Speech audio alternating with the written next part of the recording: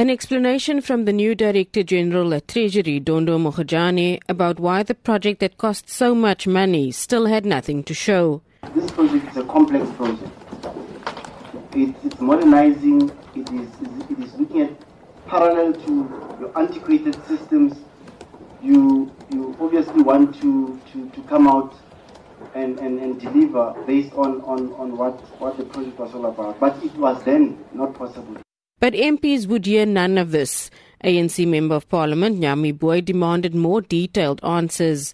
Internal audit, when it arrived, it couldn't even find paperwork from Linda there to be able to account for the work that they've done, which is additional to a 1 billion that just disappeared in the department.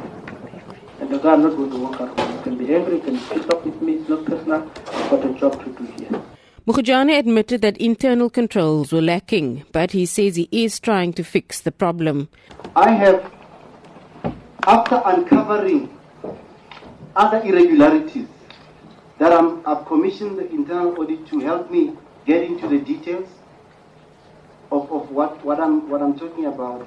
Stopped all payments, all IFMS payments to date have been stopped, and this has been taking place at least for the last, from the 7th, I think. Yes, from the 7th of August. Finance Minister Malusi Gigaba says a forensic investigation will be instituted to get to the bottom of the matter.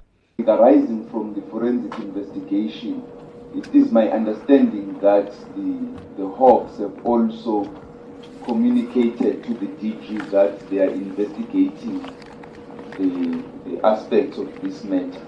Arising out of all of that, there will therefore be requisite action against anybody who may be found to have acted wrongfully.